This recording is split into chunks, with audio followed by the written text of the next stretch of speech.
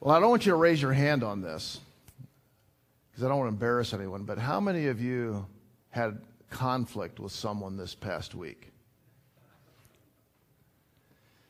Now you say, well, why are you bringing it up this week? Well, I could bring it up any week. And you kind of wonder, well, was that must have been some really mean, ugly, unsaved person that came out of the woods and went, and you had conflict. But it might mean that you had conflict with another Christian. How does that work?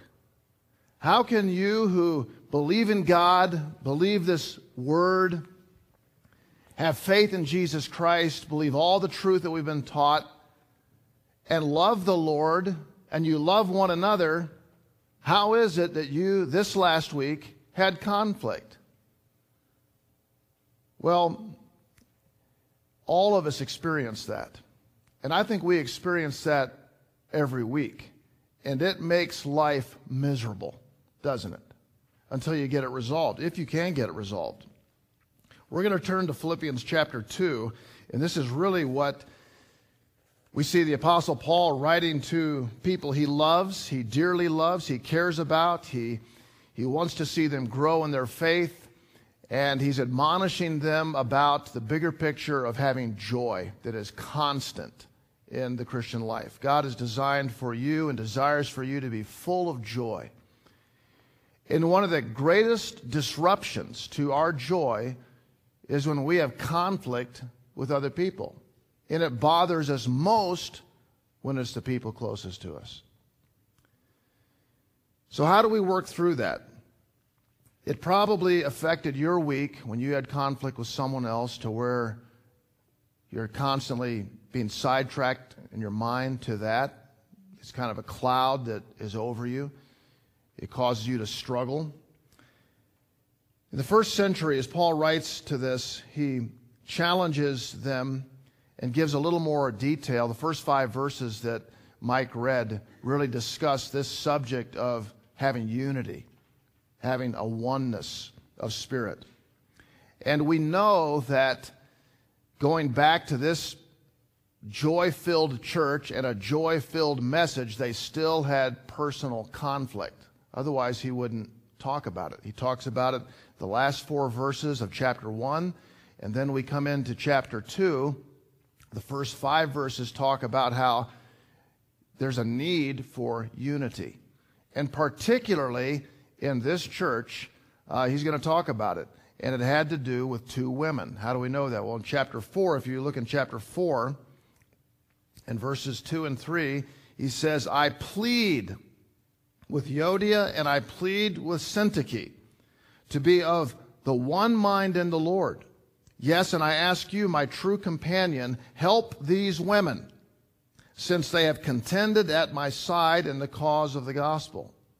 So, apparently, there are 2 women. The names are given. And there's a conflict. And Paul's concerned about the conflict between these 2 women because these women love the Lord and they contended at his side at one time. Now, this conflict is really disruptive to the entire church. It's disruptive to the other believers around them. And you think about how could a good, strong church, because there are a lot of letters that Paul writes to churches with doctrinal problems or moral problems, and when he writes to the church in Philippi, those aren't there. They're not doctrinal issues, they're not moral issues, but we've got personal issues, attitude issues that come into play. And so he is pleading with them that they would deal with this and help get this resolved. So I think in even the strongest, the best of organizations and families and ministries, that we're still going to have to deal with these things because we have even though we're Christians and we believe all the truth of God, we say we do, we still struggle with what we call the agony of humanity. And there's nothing that will tear away at your heart more than having disunity. And what I have found that it's usually not doctrine. It's not, we don't believe the same creed, or there is some moral failure. Those things can happen. But usually it's something within our attitudes, the way we respond to people, in our relationships and our personalities. And I'm so glad that the Apostle Paul deals with this. It's a timeless truth. And I've shared this with you before. I love the writings of the Apostle Paul because he writes in a confessional way. He's a humble man, and he deals with issues that are relevant to the church, and he walks you through them, and that's what he's going to do with us today. So how do we strive for unity? That's really what we're going to focus on, striving for unity. Last week's message, we finished up chapter 1, and verse 27 actually tells us the very thing. Remember we started off, whatever happens? Last week's message was whatever. So whatever happens, conduct yourselves in a manner worthy of the gospel of Christ. This is verse 27. Then, whether I come and see you or only hear about you in my absence, I will know that you stand firm in the one Spirit, striving together as one for the faith of the gospel. So if you want to underline or highlight that phrase, striving together as one. That's Paul's really his plea. And verse 27, I think, really launches us in, as it kind of catapults us into chapter 2, to a fuller discussion and explanation of how that's really going to work. He's saying, I'm praying that you become of one mind, you're one heart, you're striving together, and that you have unity. There are particular situations in this church like Euodia and Syntyche, but you know what? It affects every single one of us. Not only in that church in Philippi, at Valley, it affects us every week we live. We have disruptions and tensions that take place in our relationships. So this is Paul's challenge in chapter 2, verses 1 through 5. Now, I'm not going to read through this. Mike read through the first 5 verses, so I'm not going to take time to read through these, but I want to highlight some of these thoughts. He talks about what is important is for us to have a joy-filled church, and for us to accomplish the mission that God has called us to. In other words, God has put us here on this earth to do something. We need to have unity. Without unity, you say, well, what's so important about unity? Why do we need to get along? Why do we need to have unity? Because when there's no unity, there is no joy, there is no peace. You are filled with stress and anxiety. And I know you're saying, you don't need to tell me that. I know that. I'd like to be able to say, you know, Diane and I have never had a crossword. We have never had a conflict. We have never had a tension in 32 years of marriage. I've heard people say that. I'm thinking, right. I mean, are you really married? You know, I'm thinking, but there is nothing that disrupts my day more than when there's tension between the two of us. If I know things are not right with her, or there's stress or tension, it affects my entire day. If you've had children and you've had crosswords with one of your kids, or they're struggling, it affects everything about your day. It doesn't matter if it's Father's Day or Mother's Day and they got a big cake and they give you lots of presents. If you feel a tension, a strain, a disunity with one of your own children, you walk around with that. It affects the way that you live. Relatives, in-laws. But I would say this, that usually the closer the relationship, the greater the tension. So if it's Diane, that has the greatest capacity to really make my life disrupted. If it's one of my kids. And then I think when you go past that, it's to fellow believers, those we love, we care for, we spend time with, we serve God together. And this is what he's talking about here in the church in Philippi. These are companions. We've labored together side by side. And if you remember in Philippi, it was not an easy work. There was a lot of persecution, a lot of testings, and so they had shared so much together. And now they have this tension, and he addresses it. For Paul, it's almost as if he's a father. He's a spiritual father in reality to these people. When he says in verse 2, and you can note this, it says, then make my joy complete by being like-minded, having the same love, being of one in spirit and of one mind. He said, my joy as your friend is never going to be complete until you guys have unity. You ever walk into the room and your kids are fighting? Say, would you just knock it off? Can't you just get along? I think we've either said that or heard that many times in our lives because it's disruptive. But I don't think that this is just a selfish request from Paul because he wants, it to be calm. He really knows that they'll never really be able to accomplish their mission. They'll never really be able to have this unity and oneness unless they come together. So as I said, rarely doctrinal, sometimes moral, but the word, and we read this in verse 5, when Paul says, let this mind be in you, the word really is attitude. Let this attitude, the way that you think, be the same and be at one. When I think of our future as a church, it is probably the easiest way for Satan to disrupt this church. It's not the attacks from without. The same way to disrupt your family, it's not the attacks from without. What Satan would do to disrupt your marriage is not the attacks from without. Circumstances, even finances, attacks where people accuse you of things, going through a great loss. The outward attacks, what they really do is they serve to strengthen people and strengthen relationships. But when there's a fracture between those two people, that's what really has the capacity to disrupt the church. So what does unity look like? And this is what to me is a beautiful picture that the Apostle Paul paints in verse 1 of chapter 2. He starts us off and he says, therefore, and I think Mike was you're reading out of the ESV. The NIV says, therefore. ESV says, so.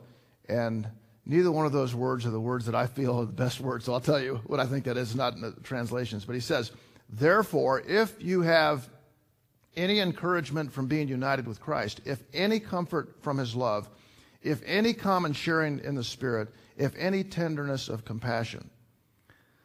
The word therefore, or so, or it's translated in some translations since, is what they call it. I know this might really not be too interesting to you. It is a first-class conditional clause. I know you're going to take notes on this. But it means because. Because. Because what? Or therefore, or so, or since, because reverts back to chapter 1. So when chapter 2 begins, he's saying, because you are a Christian, because you are in Christ, because God has done this transformational work in your life, because you have been in the Word and received the Holy Spirit in salvation, there is an effect. There is an effect that takes place. So the evidence, the fruit, all of these things will flow out of a cause, and the cause is Jesus Christ. And so we're not just moving on to the next subject. We're building off the really ground and foundation of Jesus Christ. So the therefore, the sense, the so is because of this. Now we move on. And he really gives four different dimensions of this. And we're not going to dive into each of these, but let me just give them to you quickly. First, he says, because there's encouragement. When you have Christ, you have encouragement of being united together in love. The second one, he says, is because there is comfort of his love. Because there is common sharing is the third. And then finally, because there is tenderness and compassion. This is what it looks like. Being united together, having something in common of working together. How do we become united together? So I thought today, I'm not gonna dance today, but I would like to illustrate this, because when he says the first word, he says, "Come alongside." Brian, would you come on down here? I know you're awake, so I'll get if you come down here. I'll pick on you today. When he uses the word, if there's any encouragement, or because there is this encouragement, how do we have unity? Now, one way we could think of having unity is I'm going to tell Brian how to think. So I'll just look at Brian. I'll say, okay, Brian, I know you want to succeed in life and we want to have unity. So the way we're going to get unity is you got to think like I think. Does that sound familiar? Do we do that a lot of times? I mean, we really do this a lot. We feel like we're right. Everybody else is wrong. We're the only ones that are balanced. And the way that Brian and I are going to get along is if he will just get his mind in gear. You think like I think, do like I do. And then we will have perfect harmony and unity. Now, you laugh, but that's how most of our marriages function.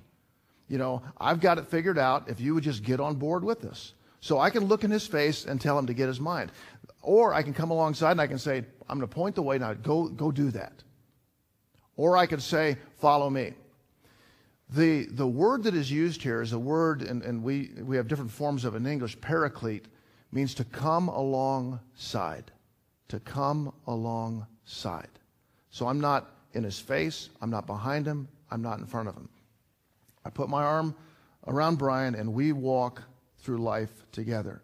And we're looking at the same goal, and I understand and I share with him his burdens, his concerns, his heart, his needs as a fellow Christian. I value him. I value him.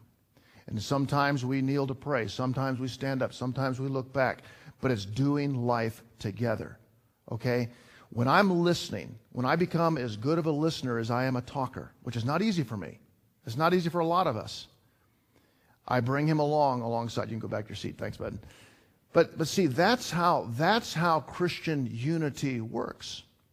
Have you ever felt when someone's going through a horrible experience, like the loss of a loved one or something that you've never been through, you don't go up to them because you don't know what to say? I can't tell you how many times as a pastor I'll get a phone call of something that just blows my mind that happened. I'm thinking, and I have no clue what to say. I didn't learn it in seminary. I haven't learned it in books. And I'm driving to someone's home and I have no idea what I'm going to say. And probably the best thing is that I don't say something. But this is coming alongside. Your arm is around. You get that picture, walking alongside, feeling the pain, feeling the hurt, putting yourself in their shoes, talking through it, asking questions, not just pointing your finger and giving instructions. So now, remember we talked a few weeks ago, it's been a while, about the 4 words for love. We talked about, do you remember, they may not have remembered that, but we talked about the agape and the phileo and the storge and the eros. The one type of love that is the brotherly love, phileo, which we have as a group of people, is not that when I look face to face, I love that other person, or I love what they do for me, but that we share a common goal. We share a common love. And what that does, and you can add people to that. Remember we talked about you could add people to or take away from that. But the more I am focused on this, and the object that brings unity is Jesus Christ.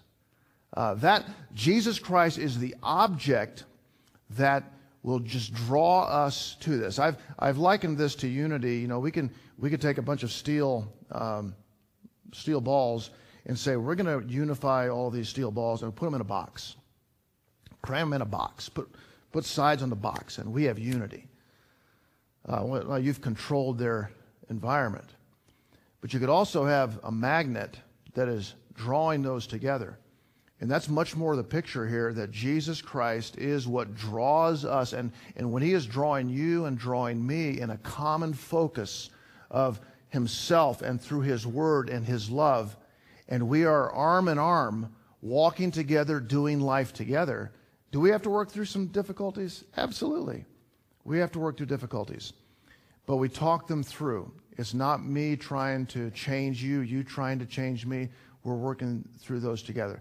So I hope that makes a little bit of sense. I love that word because when you have the word come alongside, you're going to find the word paraclete all through the New Testament. And I think there's a reason for that is because that is the picture of discipleship. That is the picture of teaching. That is the picture that we have of bringing together in unity. Now we move to verses 3 and 4. Look what this paves the way. We're coming to Christ together, and what is going to pave the way is a word that we're going to see in just a moment in verses 3 and 4. Do nothing out of selfish ambition or vain conceit. Rather, in humility, value others above yourselves, not looking to your own interests, but each of you to the interests of others. So what's the word that we see here? The word is humility. It's humility. Did you know this? The Greeks didn't even have a word for this. That Paul, in essence, makes this up. Now, you think, why didn't the Greeks even have a word for humility? Because it was a disgusting thought. It was counter to their culture. And you know something? It is counter to our culture. Now, we found ways to use it and spin it, what I call false humility. But life without Christ and life without God is not going to have any high regard for a word like humility. And none of us are attracted to that. Now, I'd be attracted to you having humility, but when you're saying to me, or God's saying to me through His Word, Matt, I want you to be a humble person. Well, that's bending the knee. That's being broken. That's like I'm not able to have what I want to have. So there is a natural resistance in our entire culture and in our flesh to this word, humility. But humility is the path to unity. Someone once said this to me. They said, humility is the soil in which all of the other graces grow. You can't come to God any other way. You can't grow as a believer. You cannot become mature without humility. Is there any other way to come to God? You say, well, I want to come to God. I want to come to Christ. The only way is to come in humility. And he contrasts this, which is our natural state, of selfish ambition. Now, I want to tell you something about yourself. You are a selfish, self-absorbed, self-indulgent, self-centered person. Aren't you? How do I know that? It's not because I've been around you. It's because I know myself. And sometimes you wonder, is there ever a thought or ever a plan that goes through my mind that isn't tainted by my selfishness? Probably not. For me, if I admit it, I'm the center of my universe. And everything affects me. And so my tendency is to turn every conversation to me, to talk about me, to know about me, to think about me. That's the way I am. That's the way you are. That's the way you are in your flesh. And so this passage is talking about regarding and valuing others more than you value yourself. And the way that you're going to see that is how much you think about them and how much you talk about them and how much you help them. I can tend to wear my feelings on my sleeve, become easily offended. I can't apologize or say I'm sorry. I live in a bubble of this world. So that's one way that I can be self-absorbed. It's one way I can be what he calls here focused on purely on my own ambition, selfish ambition. Now, let me tell you, now I struggle with that, okay, being me-centered. But the biggest thing I personally struggle with, and I hate it that I had to preach this sermon this week because it's like I was having this discussion with Diane, and I was really feeling pretty bad about myself. And I look at the text, and I thought, wouldn't you know it? Here we go. I get hammered on again. And so I got to share it with you. But I think the biggest thing that I struggle with is getting caught up in a noble cause. And it kind of clouds the fact that this is really about me. I get self-deceived with it.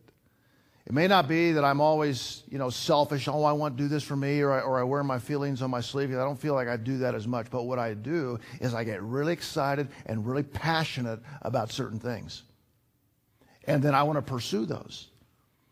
But it really is more about me than it is about accomplishing that. You say, well, how do you know that? Because bodies fly. Because I'm going to get there. And it's almost like you're driving to church to go on visitation and you're running people off the road. Because I'm going to tell people how to get to heaven. Well, you're probably going to send them. And it's a very difficult thing. So I can have the type of selfish ambition that is me, me, me, me, me, everything's about me. And little kids are like that. Or I can be about what I want to do. And now if you're wanting to do something evil, that's a no-brainer. But if you're wanting to do something really good, it becomes all about you.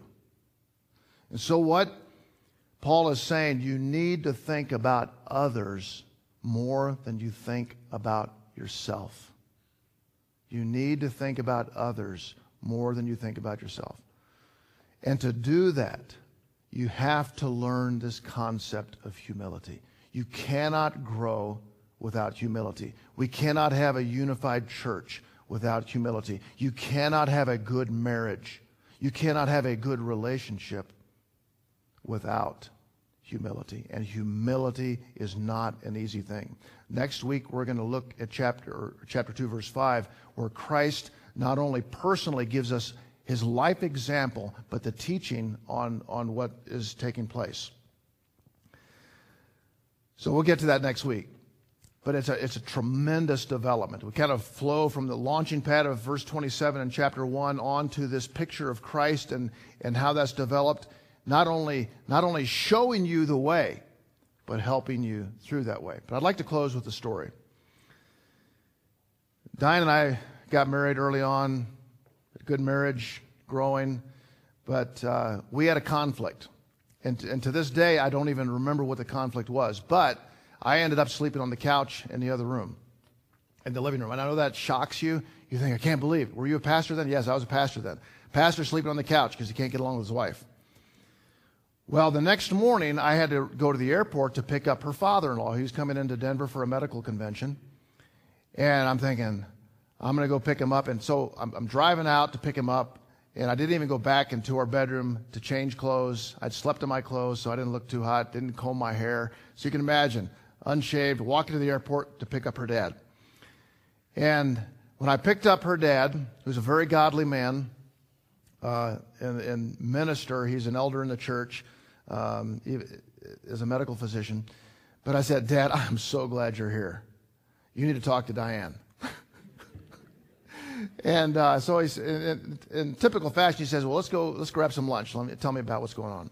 So I forget what I told him, but I said, no, this, and this, and you just need to talk to her because I can't get through to her. And so he asked me the question. He said, well, Matt, how much of this is you? So I thought a while and I think I'm not perfect. Probably there are things I've done. He said, well, give me a percentage. What percent are you wrong compared to what Diane's wrong? It's about 5%. Probably. So he said back to me, he said, so you're saying about 5% your fault, about 95%. I said, that'd probably be fair, objectively. And he said, well, we had a long discussion after that, but that counseling session has forever changed my thinking about how to approach conflict. He said, well, Matt, why don't we take Diane's 95% of the problem and let's just pray and give that to God. Because you can't change her. In fact, you can't change anyone. And the more you try to change her or try to change other people, the worse you make the situation. And I said, okay. So we prayed. We just committed all this, all of Diane's problems. We committed to God. I'm starting to get nervous about this. And he said, now that we've done that, let's talk about your 5%. And I thought, I really don't want to talk about my 5%. But here's his point. He said, you focus on what you need to do and what you need to be. You focus on being the best husband the world has ever seen. You focus on walking with God. You focus on encouraging her. And don't put your energy on changing her. And you're always going to say, well, yeah, but what about? Because who's going to... And he said, what will happen is you put yourself in the way of God doing something. In other words, you become partners in what God is doing in Diane's life as well as what God is doing in others' lives. But when you're constantly trying to fix her or change other people, you always make the problem worse. And I can tell you this, because I still remember that counseling. I didn't feel great walking out of there. I felt pretty low. I really felt pretty low. I wish I could say to you, you know what, that counseling session changed my life, Diane, and I have not had a conflict since. Because I always focus on my 5%. I always focus on that. And I can tell you this, that it has been an ongoing battle for me. Because my natural tendency is to tell people and fix things and have other people change and not really address what God is doing here. And this is why it's humbling yourself before God, humbling yourself to His Word, humbling yourself as you come to Christ, humbling myself, because when I went home, you know what I did? I apologized. I said, Diane, I want to ask your forgiveness because I was wrong in the way I was treating you. Now that I've apologized for my 5%, I didn't do that. No, you don't do that. I said, I was wrong. I want you to forgive me. And from this point on, I want to do my best to be the best husband I can possibly be. This is the way it works. It's not changing your circumstances. It's not changing the people around you. It's not fixing all those relationships. Because some of them don't get fixed. I used to think, well, I just go over to their house and we'll talk, we'll get it all figured out. Sometimes that doesn't work. But you can be what you ought to be before God. You can be the person He wants you to be. But it takes humility before Him. So, when we leave today, when you face, again this week, you will face tension with people you love and with Christians. The answer is looking to Christ. He is your example of true humility, and He is your helper to get there. So our conclusion, whatever happens, strive for unity through humility. You got that? Strive to unity by humility. And you can before God. It is not an easy thing to do. Every day we get to that place. And then God begins to work, not only in our life, but in the lives of others. Let's bow together as we pray. Heavenly Father, we get so frustrated with how we stumble along the way in our relationships. The tensions, the arguments, the hurt, the strain, the tension. And we react in flesh, wanting others to change. And it's really another evidence of our selfish ambition. But Lord, help us to be humble. Like your Son, Jesus, was humble and came into this world. And He died on the cross. And He lives for us today to help us. Take our proud hearts and crush them. Help us to be singing with gratitude for what you've done for us. And help us to respond in ways of humility. Lord, I pray for this church, that it might be a unified church. I pray for our marriages represented here, that they might be unified marriages. I pray for our children as we raise them, that they might have homes that are unified. Lord, we know that's what you desire. It's what the world will see is different. Help me, Lord. Help me to humbly be what you've called me to be. As our heads are bowed, I'd like for you to just take a little time to pray and talk to the Lord about the conflicts you've experienced recently.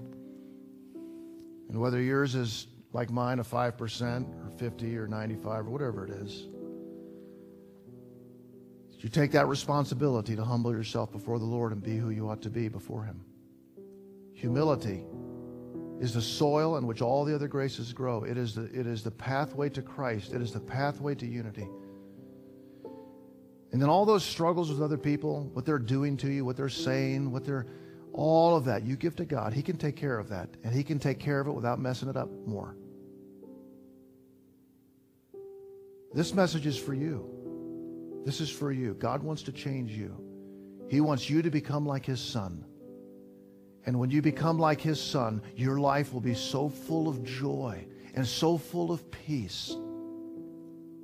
Because that's what He can do. You take some time and just talk through this to the Lord. And we'll look forward next week to picking it up again.